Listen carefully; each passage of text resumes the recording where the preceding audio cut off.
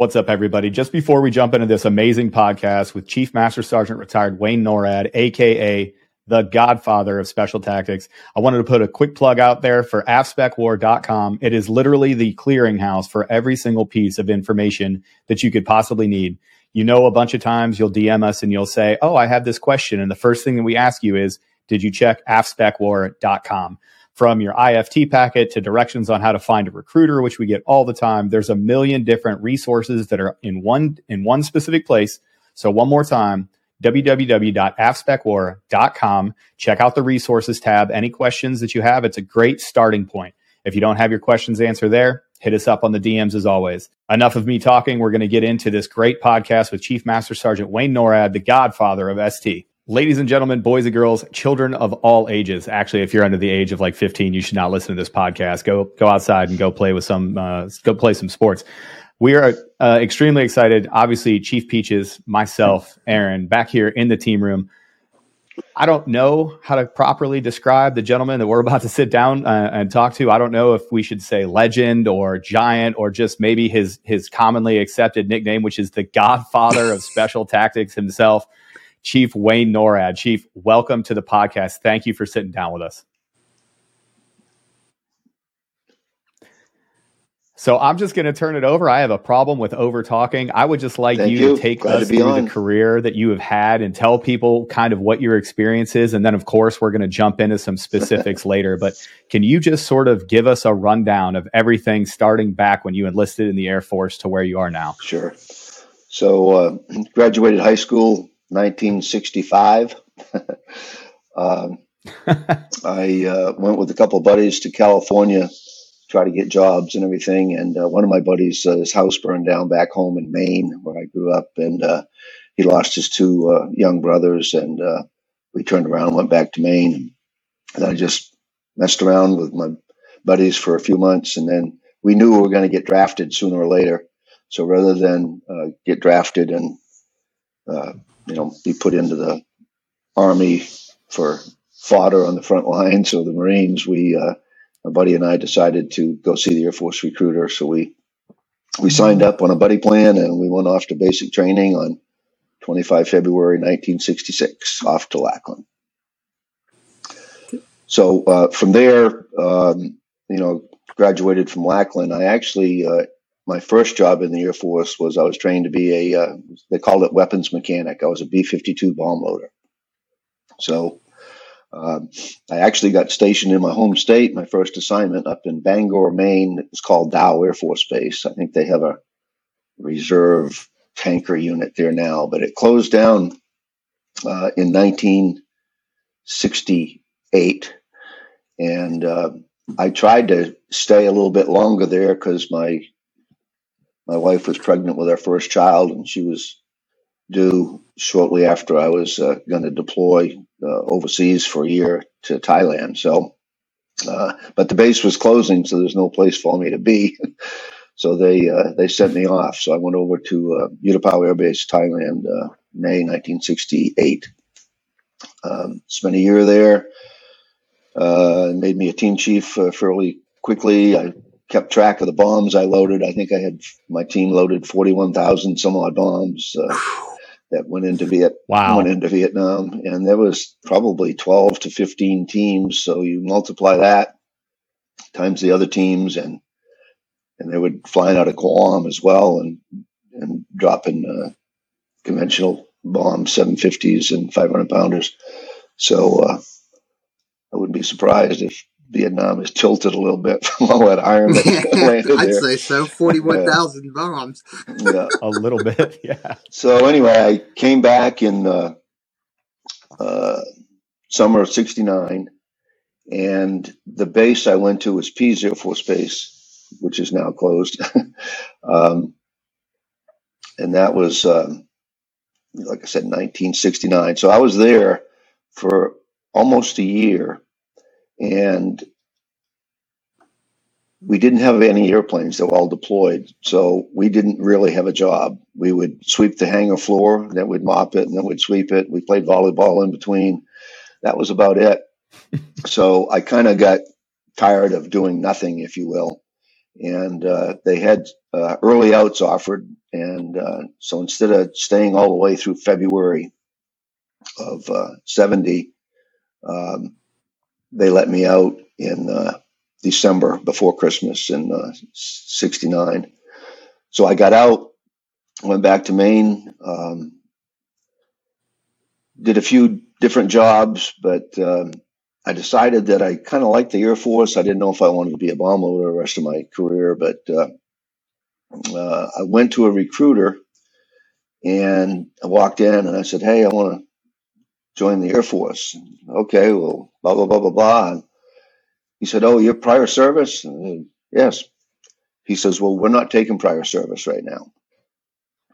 And all of us, I think, along our career that was trying to retrain or whatever, we've always been told no at least once, and then you got to try to find a way. Right. But anyway, 100%. Yeah, so I walked out. I was walking out the door of the recruiter's office, and I turned around and I said, "I can't believe this." I said, "I'm qualified to load bombs. The war is still going on in Vietnam, and you won't take me because I'm prior service. I'm already trained." He said, "Oh, you didn't tell me you were a bomb loader." "Yeah, we can take bomb loaders back." So I went in, sat down, and got signed up, and I think I left for Homestead Air Force Base, which is now closed. All these places I've been are closed now. I should have had an assignment in the Pentagon. Maybe they would have closed that. But I was going to say, I think we found a problem. Yeah. The problem is you. You've closed all these bases. Right. You're the base killer. So anyway, I went to Homestead in I think it was October. What was that? 70? Yeah, and I couldn't go on the flight line and load bombs right away because I'd been out more than 6 months. I've spent about 10 months out. So they had to redo my clearance. So I was chief of the coffee bar. And during that time, they sent me to leadership school. Came back from leadership school from MacDill. And I was at, they called it CBPO back then, Consolidated Base Personnel Office. Now it's called the MPF, Military Personnel Flight. Yeah. Now it's the customer service section or something. It's changed names 2 times since I've been in. So, right. So anyway, I came back from leadership school, and my supervisor was a tech sergeant named Kelly Kippy, and he was a great volleyball player. He was Hawaiian, and he could jump 3 feet in the air and spike and all that stuff. So he talked me into going out for the squadron team, since I wasn't doing anything during the day except making coffee and sweeping floors, waiting on my clearance. So anyway, I did. And then he talked me into going out for the base team, and I made the base team somehow. And we came to Hurlburt Field for a tournament. And while I was up here, I ran into a couple of combat controllers at lunch at the NCO club, and talked to one guy in particular. His name was Roger Clare, and he spent some time, talking with me, and that's what I decided I wanted to do when I went back. But I meant to back up from that, though. When I first got back from leadership school, I was at finance, and I was filing my voucher, and there was a young-looking master sergeant in there with a maroon beret. So I bet he looked really good too, didn't he? So I asked him, I said, "What do you do? If you don't mind, and what's a beret for?" And da-da-da. So he told me about it. His name was Chuck Hassler. You may have run into Chuck Hassler. He retired as a chief a few years ago. So I went to CBPO, and I want to be a pararescueman. So they look in the books. Oh, there's no retraining slots for pararescue. They take their guys right out of high school. That's it. So really. So then it was after that I came to Hurlburt, played volleyball, met Roger Clare and a couple other guys, went back, and I said, okay, I want to do this job. Do they take retrainees? And they did. And so I retrained in 1971. I went to jump school first. We didn't have a big pipeline, any pipeline really. So I went to jump school first to Fort Benning, drove my car from there to Keesler, went through the entire air traffic control course. We took both radar and tower and all that back in those days. I think it was like 4 months long. And so I went through that, met a couple of friends that I ended up in combat control school with later. One of the guys you interviewed already, Mike Lampy, my good friend. Yeah. So great interview. So it was him and a guy named Bob Weller. Was in my air traffic control school. I think they were a week ahead of me, but we hung out and worked out together and everything. So anyway, I go back to Homestead, and I had sent my family home to Maine, and I had 2 children by this time, and I'm wanting to go PCS. Whoops, okay, to a team. Well, CBPO didn't change my duty or control AFSC, so they didn't know that I had retrained in the record, if you will. So I'm there, I love this story. As a bomb loader. You're a vetted. You're a bomb loader to everybody else that matters, and you're a fully qualified controller. Yeah. That's fantastic. In fact, one of the supervisors there, he got pissed off at me. He said, "I don't care if you got jump wings or not. You're not in a jump slot here. You unblouse your boots." So I had to unblouse my boots. Oh my God! We're gonna have a different talk, my guy. Yeah, and I think when I left there was the only time in my career from that point all the way through chief that I ever got marked down on my EPR performance report because they were pissed off at me. Yeah. Jeez. Yeah. So, wow. That, and I got in a fight with one of the supervisors, and I didn't like that either. Well, yeah. So. Yeah, getting in a fight's a technique. Like you can, it's maybe not preferred. Sometimes it is a preferred technique. Yeah. But so Chief, what seeing a PJ and all that kind of stuff. But what was it about combat control that drew you to it? I like the excitement. These guys were all jumpers, scuba, not, combat diver, not required back then. But when I was a bomb loader, I never went, temporary duty anyplace, TDY. I was there at the base, loading bombs day in and day out.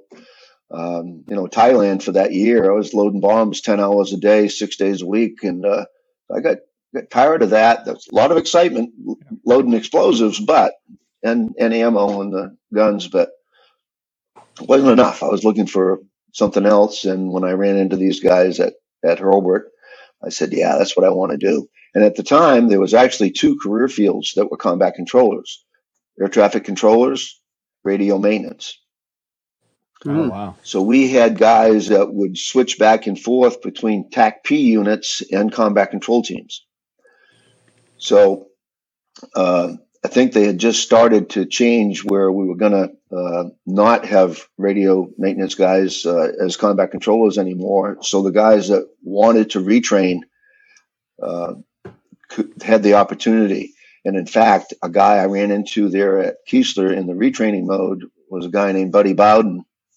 And Buddy was a big help to me later, because when I was at Homestead trying to get an assignment, I couldn't talk to anybody. No one. I was gonna, put an IG complaint in. I was gonna go, but first I went to my first sergeant. And he says, "Well, you need to go to the commander and let's see if we can work this out." So I did. He happened to know the CBPO lieutenant colonel, I think. I don't know for the squadron then, but anyway, who's the guy in charge? And Buddy had told me to do that. He says, threaten to go to the IG team, inspector general team, with your complaint, but first, courtesy, go see your first shirt. So I did that, and I saw the commander. And 2 days later, I had an assignment to Pope Air Force Base Combat Control Team. Funny how that works. Yeah. Huh? Funny how you start having a little bit of accountability, and people start really wanting to do their primary duty pretty quickly, right? No kidding. Yes. So I left there finally and went to Pope. We were in aerial port squadrons back in those days. So I was in the 3rd Aerial Port Squadron Combat Control Team. I was only there probably a week or 2, and they sent me off to Combat Control School. I hadn't even gone to Combat Control School yet, but I'm assigned to the team. Oh, wow. So I went to Combat Control School, and while I was in Combat Control School, my 3rd child was born early, and so the school superintendent guy named Tim McCann says, "Hey, Sergeant NORAD, just got a call from back home, and your wife just had a baby this morning, and do you want a airline ticket to go back and be with your family?" And I says, "Well, do I have to go back through combat control school? I only got like a week and a half left." And he says, "Oh yeah, you'd have to come back through the whole course." I said, "Well, let me talk to my father-in-law, see how my wife's doing, how the baby's doing." So I did that. Listen, they didn't need me up until this point. I think they're doing just that's fine. That's right. You know so they didn't need me, and I stayed, and I graduated. And what's funny about this is I mentioned the two guys that I was in air traffic control school with, Mike Lampe and Bob Weller. So when they find out that I'm, a new dad, they're like, "Well, we're good buddies. We went to air traffic control school and combat control school together. How come you didn't name the kid after us?" And I said, "Yeah, right." So I called my wife, and I finally got a hold of her, and I said, "Have you named the baby? What's the baby's name?" She says, "No, I was kind of waiting for you." She said, "I was thinking about Conrad." And I said, "Ooh, Conrad NORAD. That didn't sound very good. It's kind of corny." So I said, "Well, the guys here that I'm in school with, they're kidding me about how come we didn't name the baby after them." So what's their name? I said, "Michael Lampe and Robert Weller." She says, "Michael, Robert, NORAD. That sounds pretty good." I said, "Okay, do it." Go back in the classroom. I said, "All right, you guys, shut up. The kid's named after you." No. Yeah, they are.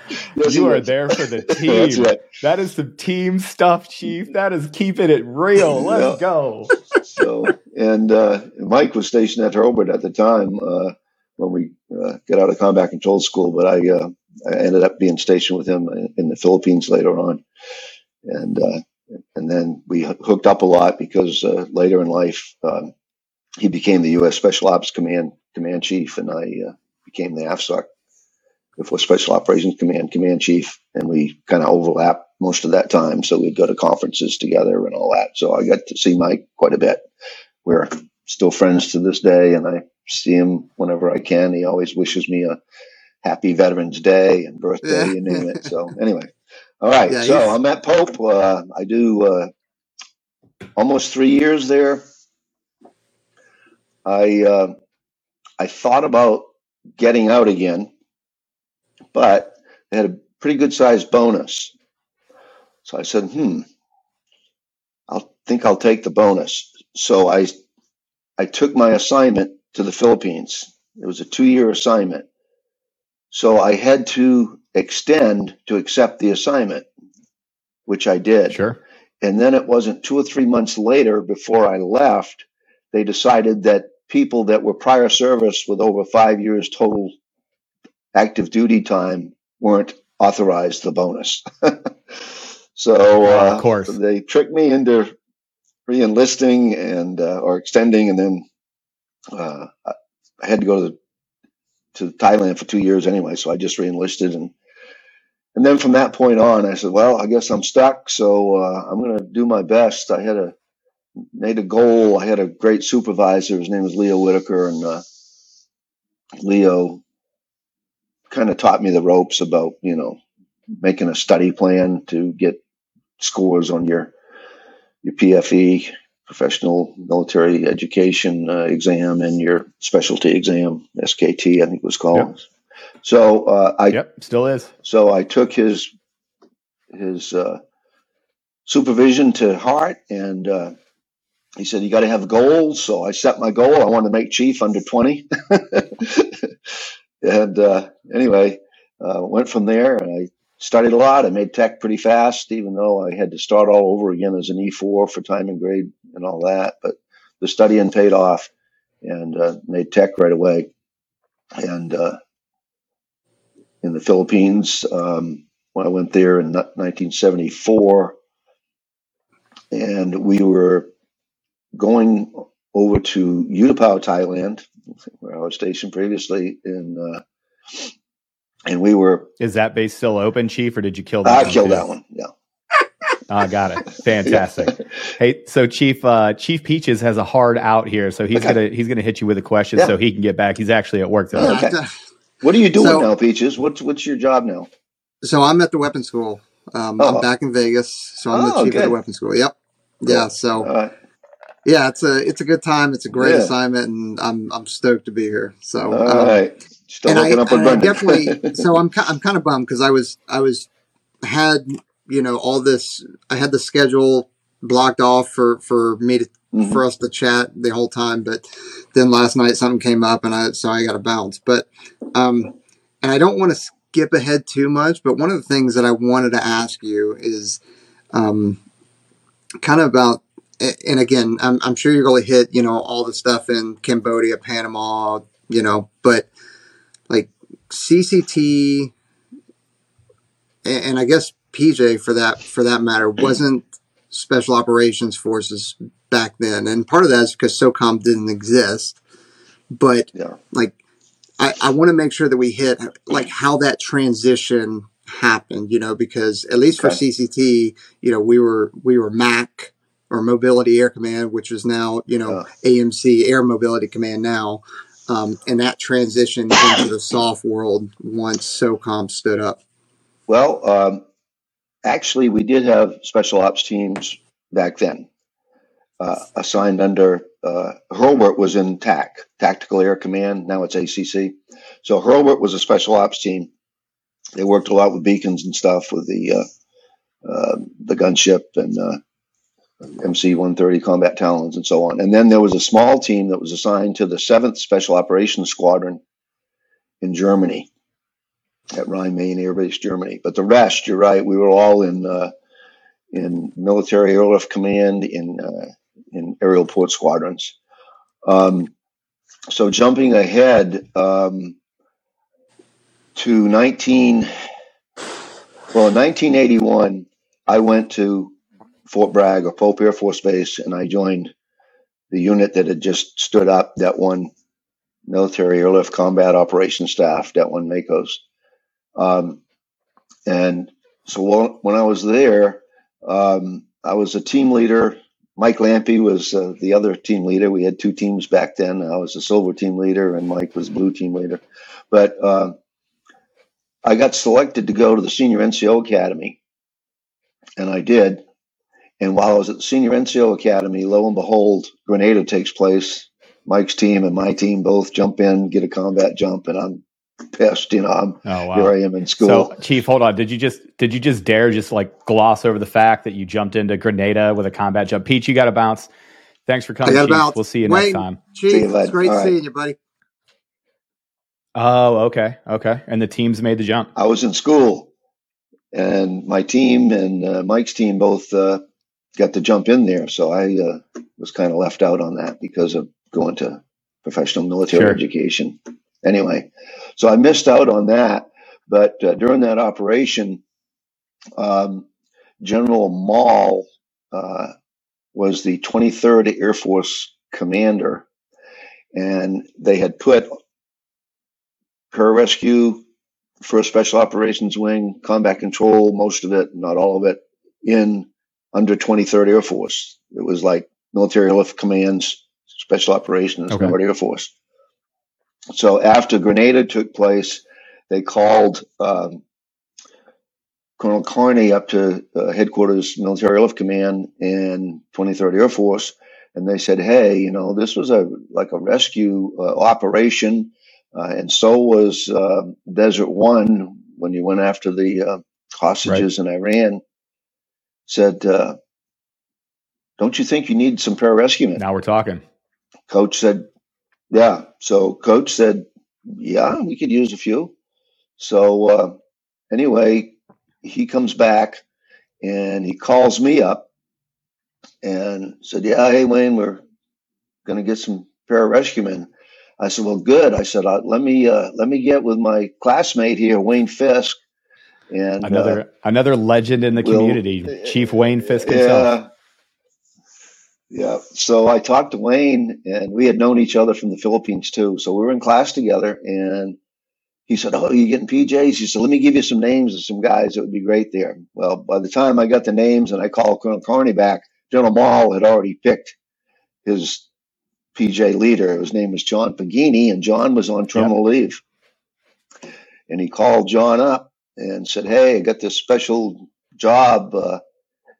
If you want, we can bring you back on active duty and send you to Fort Bragg." And he said, "What's the job all about?" He said, "Well, I can't really talk about it, but he said, you get to exceed the regular Air Force grooming standards, and you get to wear civilian clothes. John said, "Put me back in." I was lucky enough to meet Chief Fagini at the premiere of the movie The Last Full Measure in Ohio, in Pitts' hometown of all places. Yeah. So, and for the listeners that aren't tracking what's exactly going on here, this was the living birth of the Tier 1 unit. Yeah. So that was I think it was sometime in 83 after Grenada. And those two guys came in, and in 84, in fact, the first chief there was Nick Corrali, and he retired. So I wasn't a chief yet. I was a senior, but I was the senior enlisted guy. So I filled the chief's position. So I kind of was the guy that tried to integrate these guys into the combat control team and bring PJs and integrate them. So that was a little bit of a task. Some of the PJs didn't want to be integrated, and the combat controllers, they didn't want to get PJs involved because they finally got a great mission, and now we're going to have to share it with another career field. And they'd already had the accolades from Vietnam, from all the saves that they did there and everything.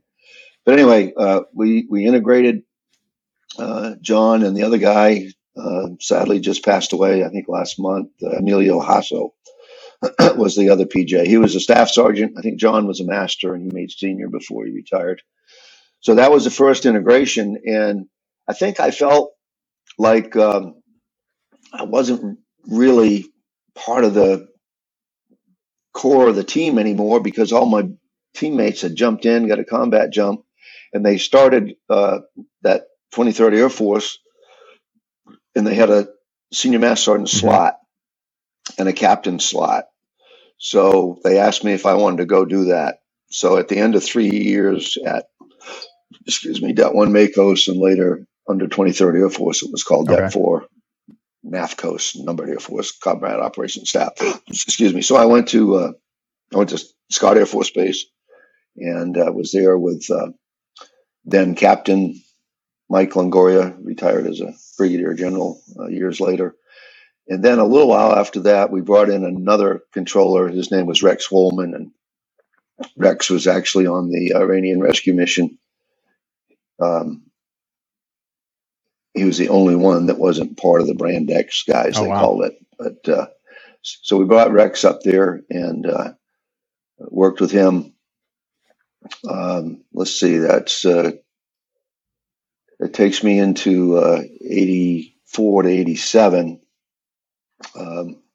I put on chief in October of 86, and US SOCOM was standing up. Let's see if I got those days. I think it was. So US SOCOM, they were already stood up. So US SOCOM had stood up, and they had a combat control chief position there. And I had finished 3 years at the staff at 23rd Air Force, so I volunteered to go there. And there was another chief at Scott. His name was Bob Phillips, combat control chief. And he had an assignment to go to Hurlburt Field in a chief's position down here at Hurlburt. So I started thinking about it. I said, I've been on a staff for 3 years. I want to get back in the action and lead men again and all this stuff. So I talked to Bob, and I said, hey, how about we switch? I'd like to go to Hurlburt, and if you would take the position at MacDill at US SOCOM. So we agreed, and they changed the assignments. And we did have a chief down here named Rick Crutchfield, and Rick was in the squadron, and I was still on the 23rd Air Force staff. And then we stood up the Special Tactics Group. And you were the first chief of the Special Tactics Group, correct? Yeah. Okay. So anyway, I did that for a while, and I told Chief Crutchfield, I said, Rick, when I talked to you about me coming down here, I said, we kind of agreed. I thought that I would be able to go to the squadron, and you've never filled a staff position, so you can come up here right. and fill a staff position. You thought you were going back to the teams. Yeah. So we eventually switched out, which was great because I went over to the squadron, and shortly there, integration of the PJs at then it was called the 1723rd Combat Control Squadron, and later it became 23rd Special Tactics Squadron as it is today. So anyway, Rick and I switched, and then not long after we switched, Panama took place. I got to make a combat jump into Panama, and Mike Lampe was at, now they call it 2-4 STS, and the 23rd was given the mission Rio Hato in Panama and make the jump in there with the 3rd of the 75th Rangers and some 2nd of the 75th Rangers. So the commander up there, his name was Craig Brochie at the 2-4. He said, "Hey, Wayne, I'm going to send you a few PJs because we really didn't have any at that time." And he said, "Chief Lampe too."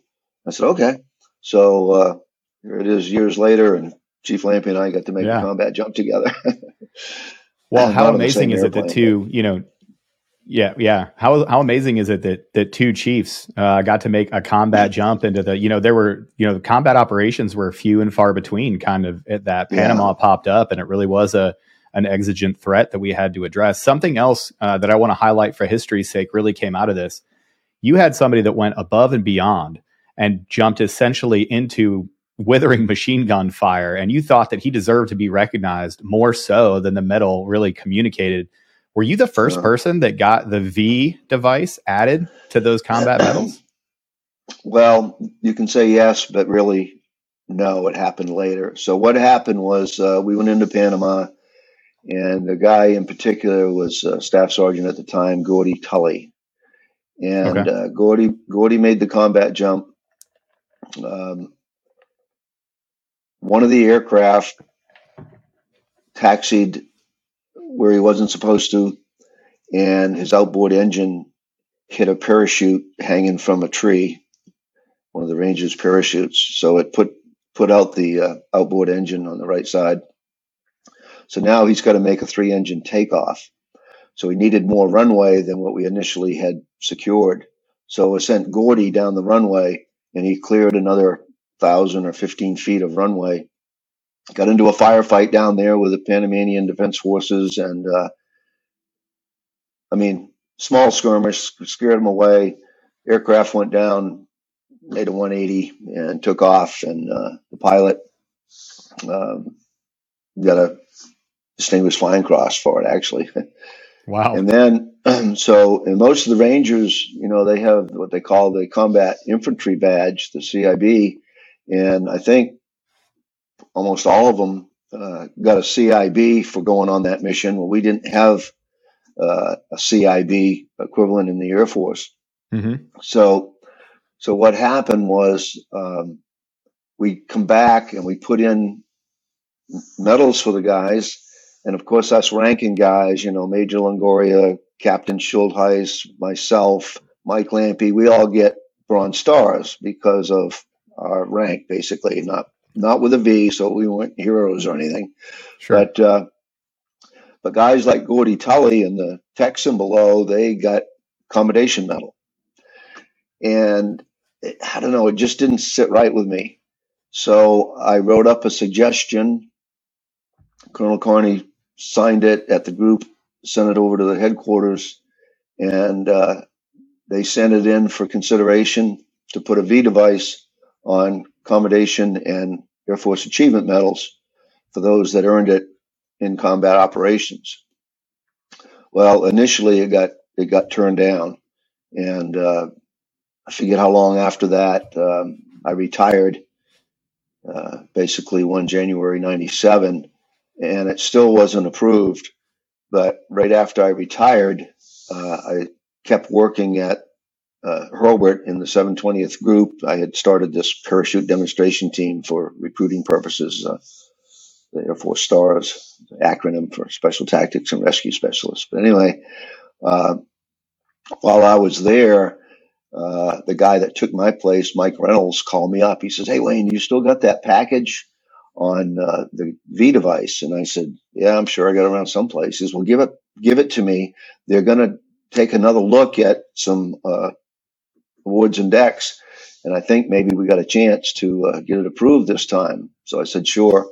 So chief of the A1 personnel at the headquarters, AFSOC, Vince Philby, put all the paperwork together and sent it up to Air Force level.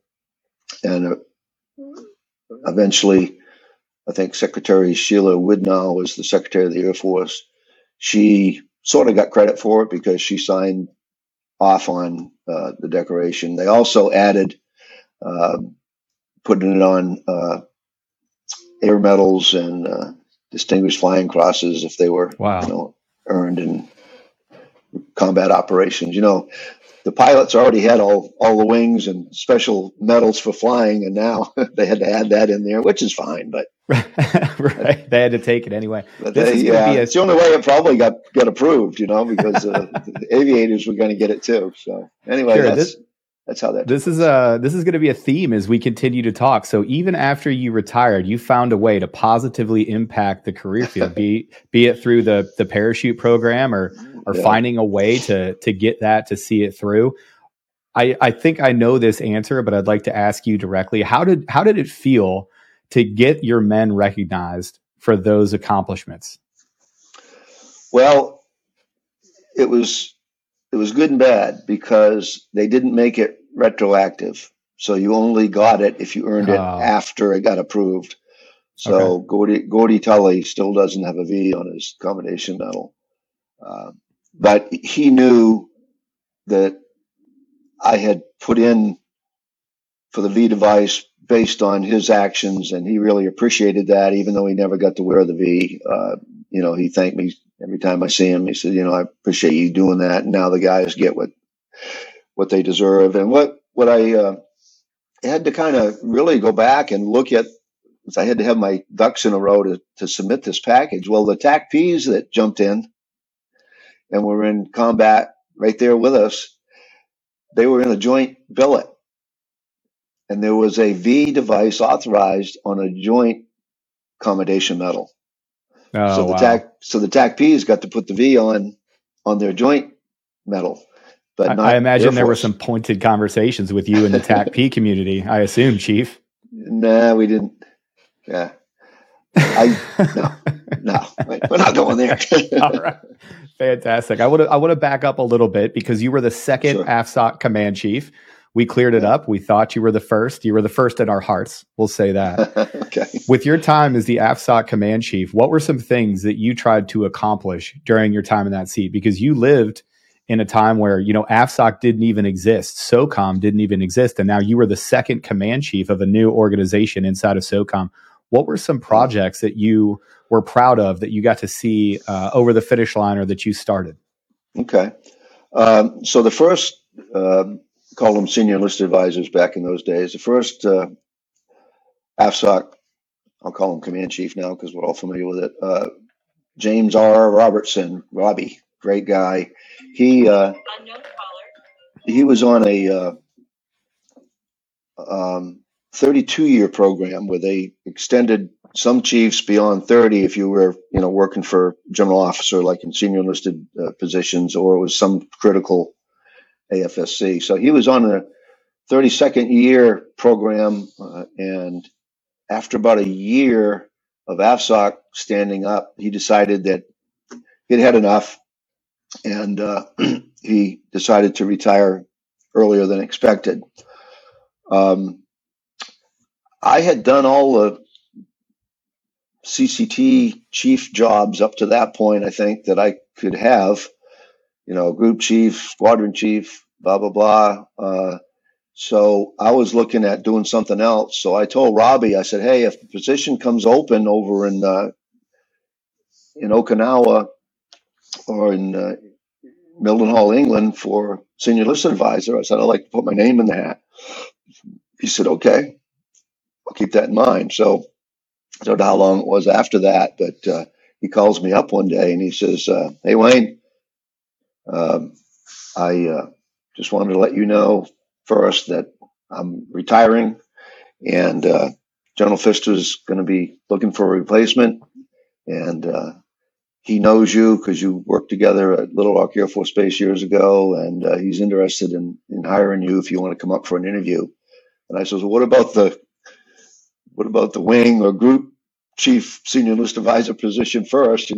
Jumping all the way to the major command. I don't know if I was ready for that, but anyway, sure.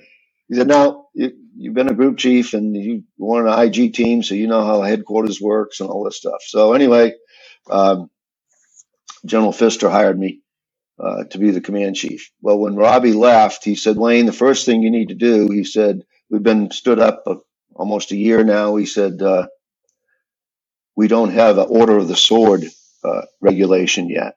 So major commands can put in somebody, an officer, to be recognized for the Order of the Sword, which is very prestigious. It's pretty much the most prestigious thing that enlisted folks can bestow on any officer. So I started working on that and got the regulation done. During that time, there was somebody from, I think it was Okinawa, and I don't know if it was because I was visiting over there with the general or he called me up. I can't recall now. But anyway, he said, we go to deployments all the time with the Army, and, our chiefs never get to be, the deployed chief. Sure. And I said, yeah, it's probably because they have command sergeant majors positions. They have command master chief in the Navy. Mm-hmm. And I says, we just have chief. So there's no special designation on your sleeve or in your title. But I said, you know what? I'm going to work on that. I think that's a good idea. So I wrote that up, going to meetings with the other command chiefs and the chief master on the Air Force. I thought while I was on active duty that I was going to get it approved to have a new title, command chief, master sergeant, and the new stripe with the star on it. Mm-hmm. So it didn't happen on my watch because I don't know. It was Chief Campanelli, Chief Master on the Air Force Campanelli, and I thought he was for that because we were kind of discussing at one point in time. He was the AMC, Air Mobility Command chief, and I was AFSOC, and we were kind of like deciding who would write the package up to forward it up to the Pentagon. And he said, well, it was your idea, so why don't you do it? And I did. And then not long after that, he became Chief Master on the Air Force, and he didn't push it up there. I don't know why. I thought done deal at that point, right? Like you worked on it together. Yeah. So anyway, it wasn't a done deal. I retired, and not long after, again, Eric Benken, Chief Master on the Air Force. He was the USAFE, U.S. Air Force's Europe senior enlisted advisor, and we got along really good. And he said, you know what? I'm going to push that command chief master sergeant title and stripe. So he said, I know you're retired now, but believe me, I'll tell everybody that this was your project, and if it comes about, you get recognition for it. So I kind of did. In fact, sometime when I'm around some brand new chiefs and they're just putting a brand new senior enlisted advisors, say, you know where that stripe came from? With that star. Just the kids would call that a light flex. Just a light flex. Okay, yeah, light flex. There you go. No big deal. I'm just saying. But that stripe came from this. So where did the stars? I got one other thing too. Oh, yeah. As the command chief, every 2 years, I think it was, they get all the major command chiefs together and they go to Lackland and they review basic training. Mm-hmm.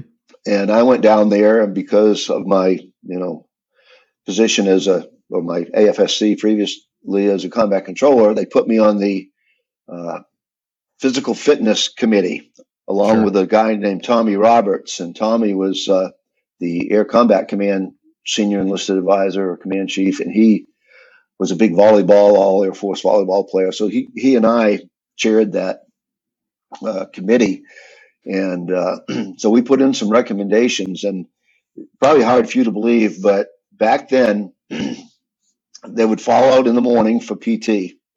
They had their fatigue pants on, then green T-shirts, and I think they issued them basic tennis shoes, not running shoes, but basic, I forget what kind, not Converse. Well, maybe it was. Anyway, and the instructors would stand there. They would have the formations run circles around them out on the big pad, and they would stand there and watch them, run. Someone would be smoking a cigarette, drinking coffee until PT was over. So okay, that's a technique, I guess. Yeah. So we wrote that up together, and from that they changed it so that the instructors had to lead the PT and be involved in it. They started issuing shorts and special U.S. Air Force white with a blue collar, I think, PT shorts and shirts, and a decent running shoe. So that happened during my time. And then the other thing that I fought and won was in the PFE manual. They have a lot of history in there. There's a lot of history about some of the famous generals, Hap Arnold and blah, blah, blah, blah. Pilots, man, right? Yeah. They did have a little bit on a couple of enlisted folks that had earned the Medal of Honor. Mm-hmm. Well, they decided that they had to shorten the PFE, and they were going to take out the ribbons page that they had in there. They had a color page with all the ribbons. Mm-hmm. Oh yeah, which was great because you go to that and yeah. It was the back cover of the PFE for right when I enlisted back in 2001. That was I distinctly remember studying, and on the back that page was a glossy page, and you could literally turn the book over and figure out who was what. Yeah. So they were going to take out the enlisted history out of the PFE. So I told them, I said, look, this is a professional military education manual. I said, you can go to any library and you can read all you want about Hap Arnold and all these other famous aviators. But I said, you can't go anyplace except the PFE and in one book read about the Medal of Honor recipients and Air Force Cross recipients that were enlisted. So I said, please don't take that out. That's an important part of enlisted history. And so they stopped. They stopped it. And in fact, I think they even added, they went and put all of the Air Force Cross recipients, I think, in there. And I don't believe they had all of them before. They did. So that was another thing that I pushed and got approved on my watch. I wasn't retired yet. And I was happy that happened. So I guess the Command Chief stripe, the V device, Order of the Sword, PT gear. PT gear. Yeah. Those were some of the things that I was able to do because of being in the, Command Chief position for Major Command. You get to talk directly to the Chief Master Sergeant of the Air Force and his staff and everything. So I didn't really do a lot. In fact, I kind of tried to stay away from doing a lot with combat control and pararescue back then because I didn't want it to look like I was favoring them. Sure. So I didn't make a lot of visits to the combat control squadrons or special tactics squadrons.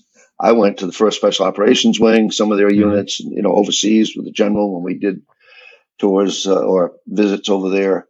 So I really didn't do a lot for the special tactics community as a whole. So I did that for 3 years.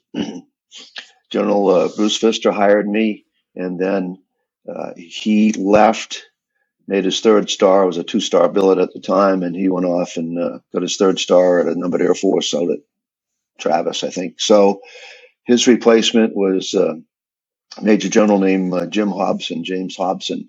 So when he came in, he was there a couple of weeks in the seat, and he called me up and says, "Hey, Chief, come on in here. I want to talk to you." I said, "Okay." Go in there and see if I'm getting fired or what. So it's always good. It's like you're getting called to the principal's office.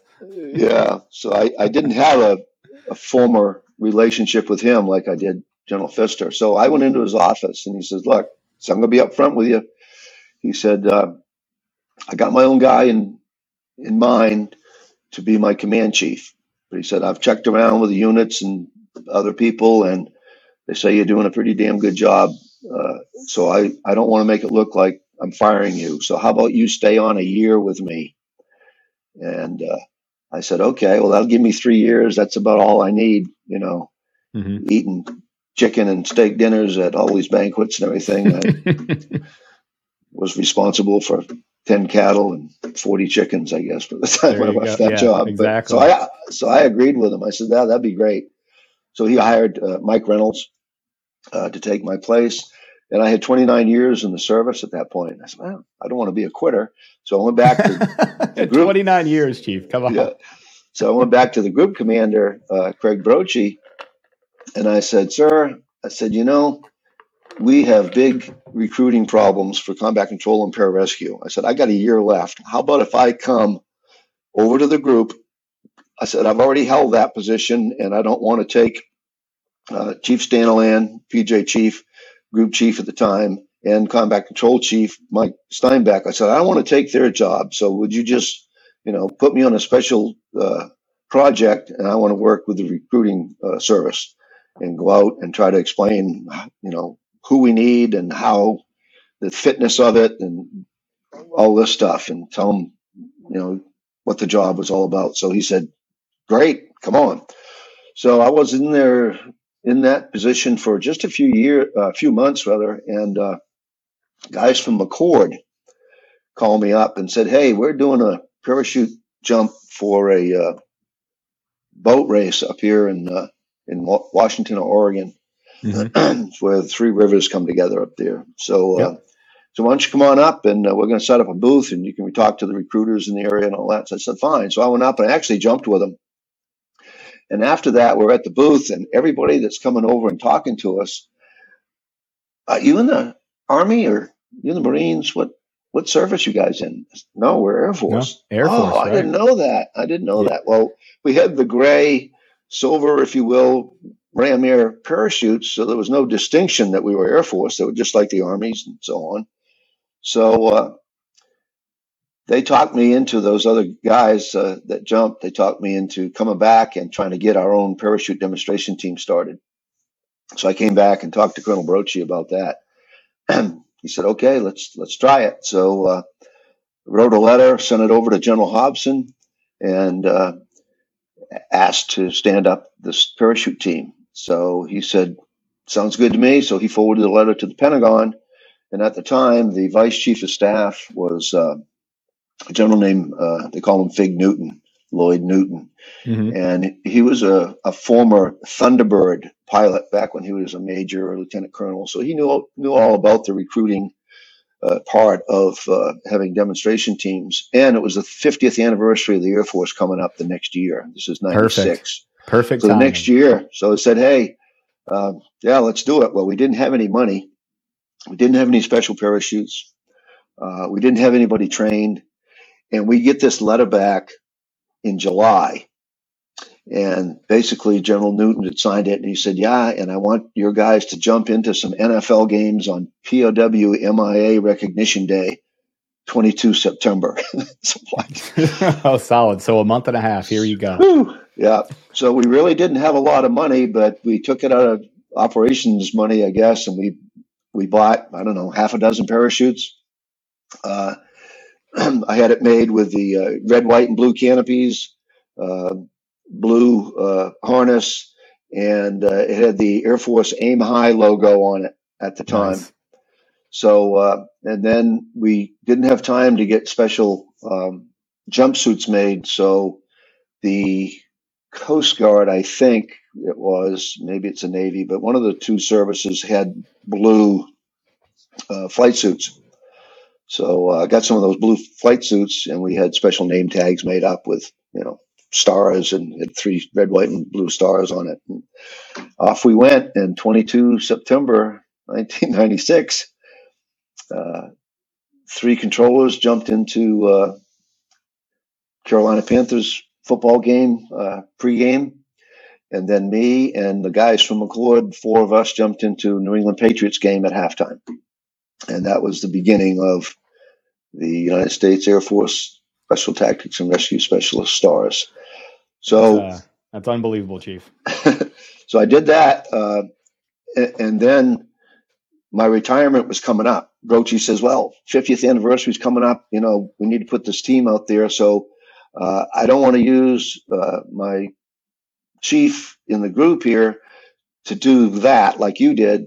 I want to put it on contract. You're qualified, so go write a resume. And anyway, first he tried to get me extended, and because I had 30 years and there was a little bit of downsizing, I think at the time, I said, no, chief stays in. Somebody else isn't going to make chief, and some master ain't going to make senior, and blah, blah, blah. So they turned it down at the Pentagon. And so he said, I'm putting it on a contract, and he did, and hired me back. And try to shorten this up a little bit, we ended up making 162 demonstration jumps over the next 6 years until after 9/11 happened. And then in October of 2002, we made our last jump at a NASCAR race up in Dover, Delaware. And Colonel Craig Rith was the group commander, and he said, Wayne, he said, I'm sorry, but we're going to have to shut the program down. We don't have billets for a jump team, and they need to do their part in the war on terror and all that. So I said, I understand. But he said, I want to keep you, though, because I want you to keep working with recruiting service. So I did. And then I worked going out to different bases. I'd set it up with the recruiting service and meet some young kids, but I'd also go to places where they were trying to get recruiters. They would go to different bases and recruit from these different bases, and I tagged along with them. So they would give their briefings on becoming a recruiter, and I gave briefings on how to become a combat controller or pararescueman. Well, and I did that for a long time. Yeah, that is the very first time in this hour that we spent chatting that you and I have absolutely anything in common, because now we sort of do the same thing about getting the word out there. I do want to transition a bit, though. You weren't done giving back. You still did so much work with the Combat Control Foundation. I just want to open that conversation up, and I want to understand exactly how do you still have so much to give to the community, and what's your favorite part about engaging? And I'm a little bit blind to this. Are you with the Combat Control Foundation? Is there a different name for it? Yeah, we didn't have a foundation in combat control at the time. It was just the association. So the foundation work I had, I was the first enlisted guy to be on the board of directors for the Special Operations Warrior Foundation. Mm-hmm. It would have been Mike Lampe, but he was still on active duty, and they thought it might be a conflict of interest. So he told him, he says, well, my good buddy Wayne Norad just retired, so why don't you, see if he'd like to do that. So I did. And I stayed with him 19 years. I think I had more years on the board than anyone else. And way back then, we raised money for any Special Operations Force member who was killed in action. We would send their children to school, pay for all the tuition and all that, books, etc. Bought them a computer printer when they started their freshman year, so they'd have that at their disposal.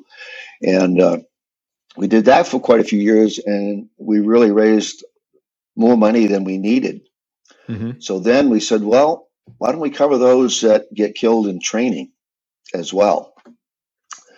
So we had to go back in time and try to locate all these families that had lost their husbands in training. And we did that. And so now we are covering anybody that was killed in training as well as killed in action.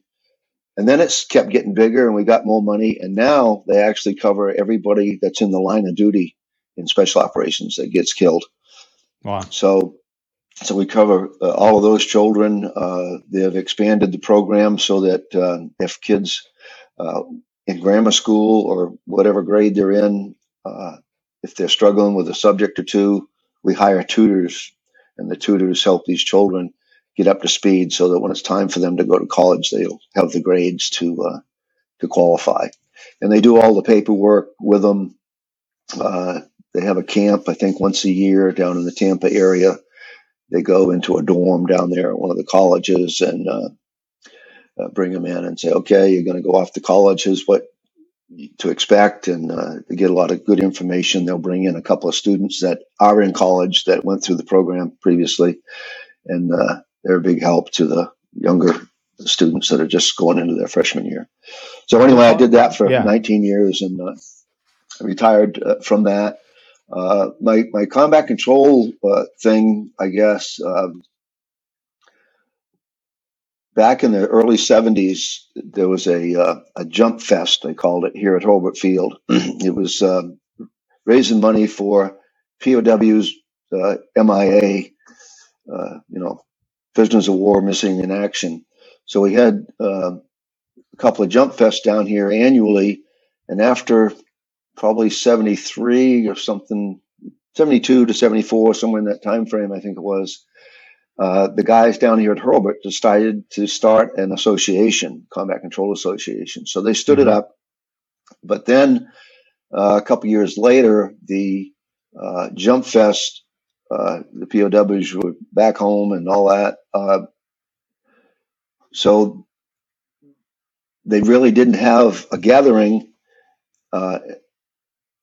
to recognize the Jump Fest people and have a big banquet and have a lot of camaraderie. So they kind of like went away.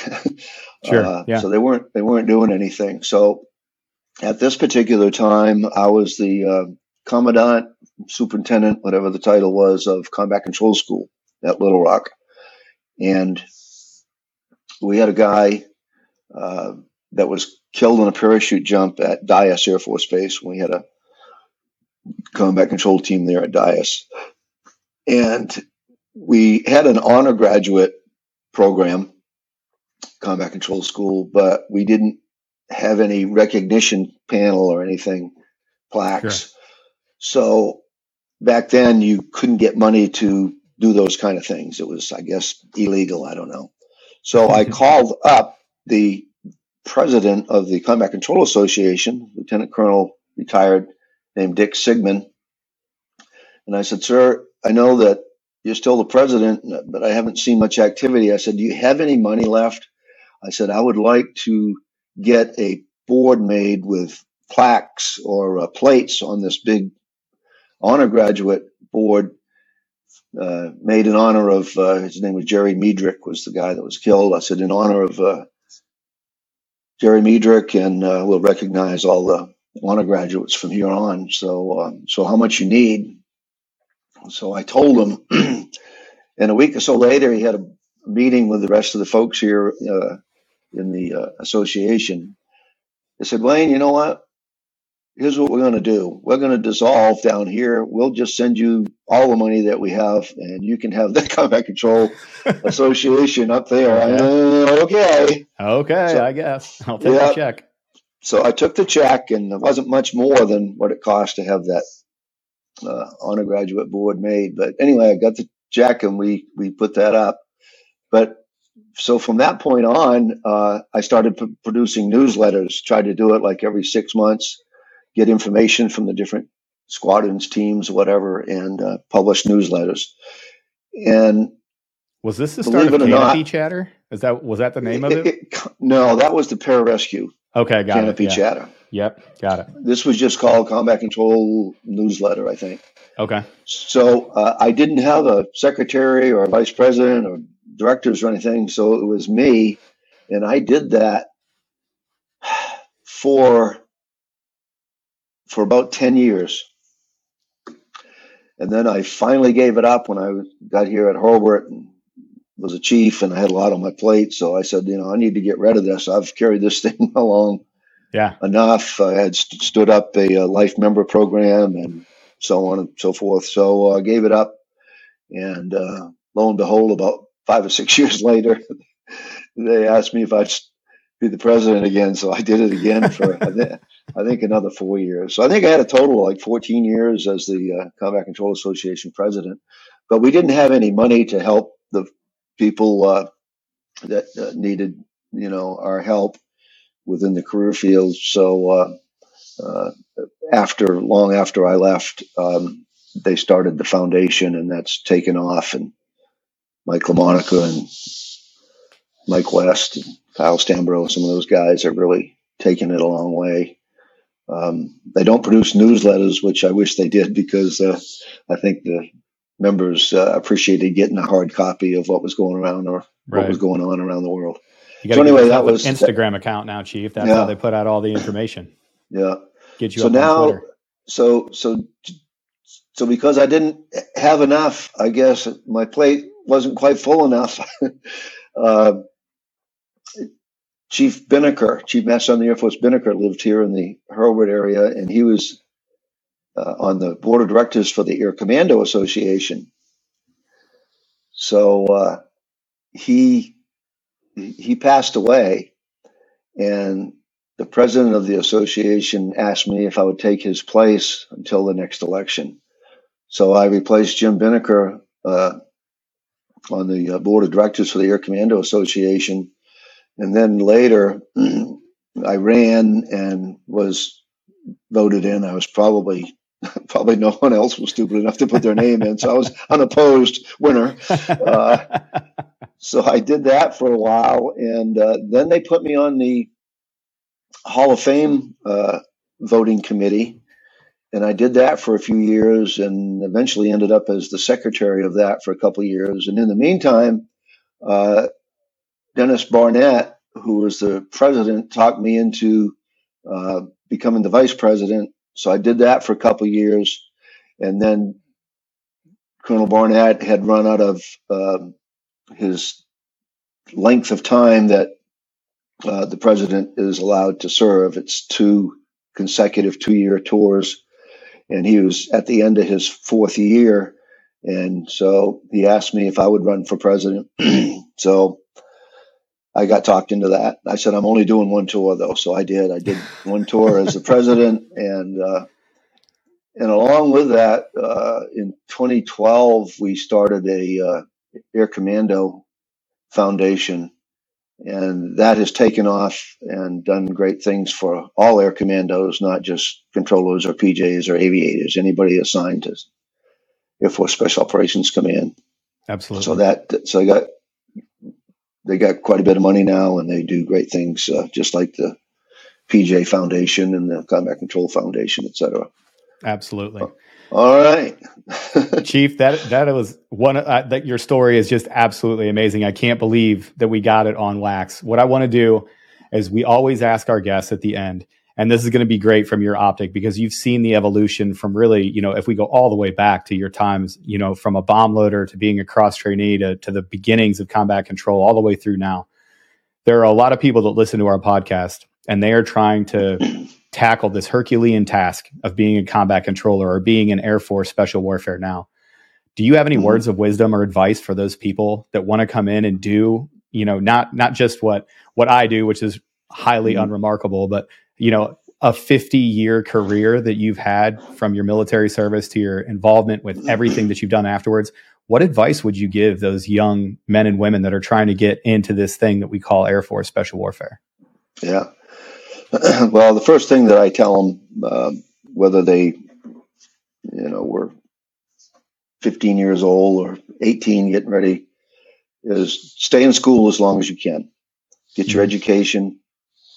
If you've had enough of school and you want a great job and you want to join the military, I said, everybody loves people that serve their country. And so I said, if you want to enlist and serve your country, that's great. And combat control, pararescue, TACP, it used to be special ops weather, special reconnaissance. Those are all great jobs.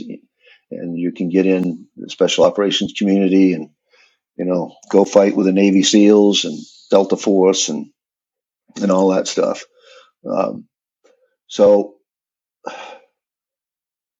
But I do tell them, I said, it's a pretty long pipeline, so you're going to have quite a bit of school to go through. So You might not want to give up college right away. But if you do, and you're ready to move on, I think that Air Force, special operations, specifically special warfare, Air Force specialties are awesome jobs to have. I think if I had to do it all over again, I would follow the same path. I wouldn't go and try to be a Navy SEAL or a Special Forces Green Beret or Army Ranger or a Force Recon Marine. I think that the Air Force special warfare community, it's just a great way of life.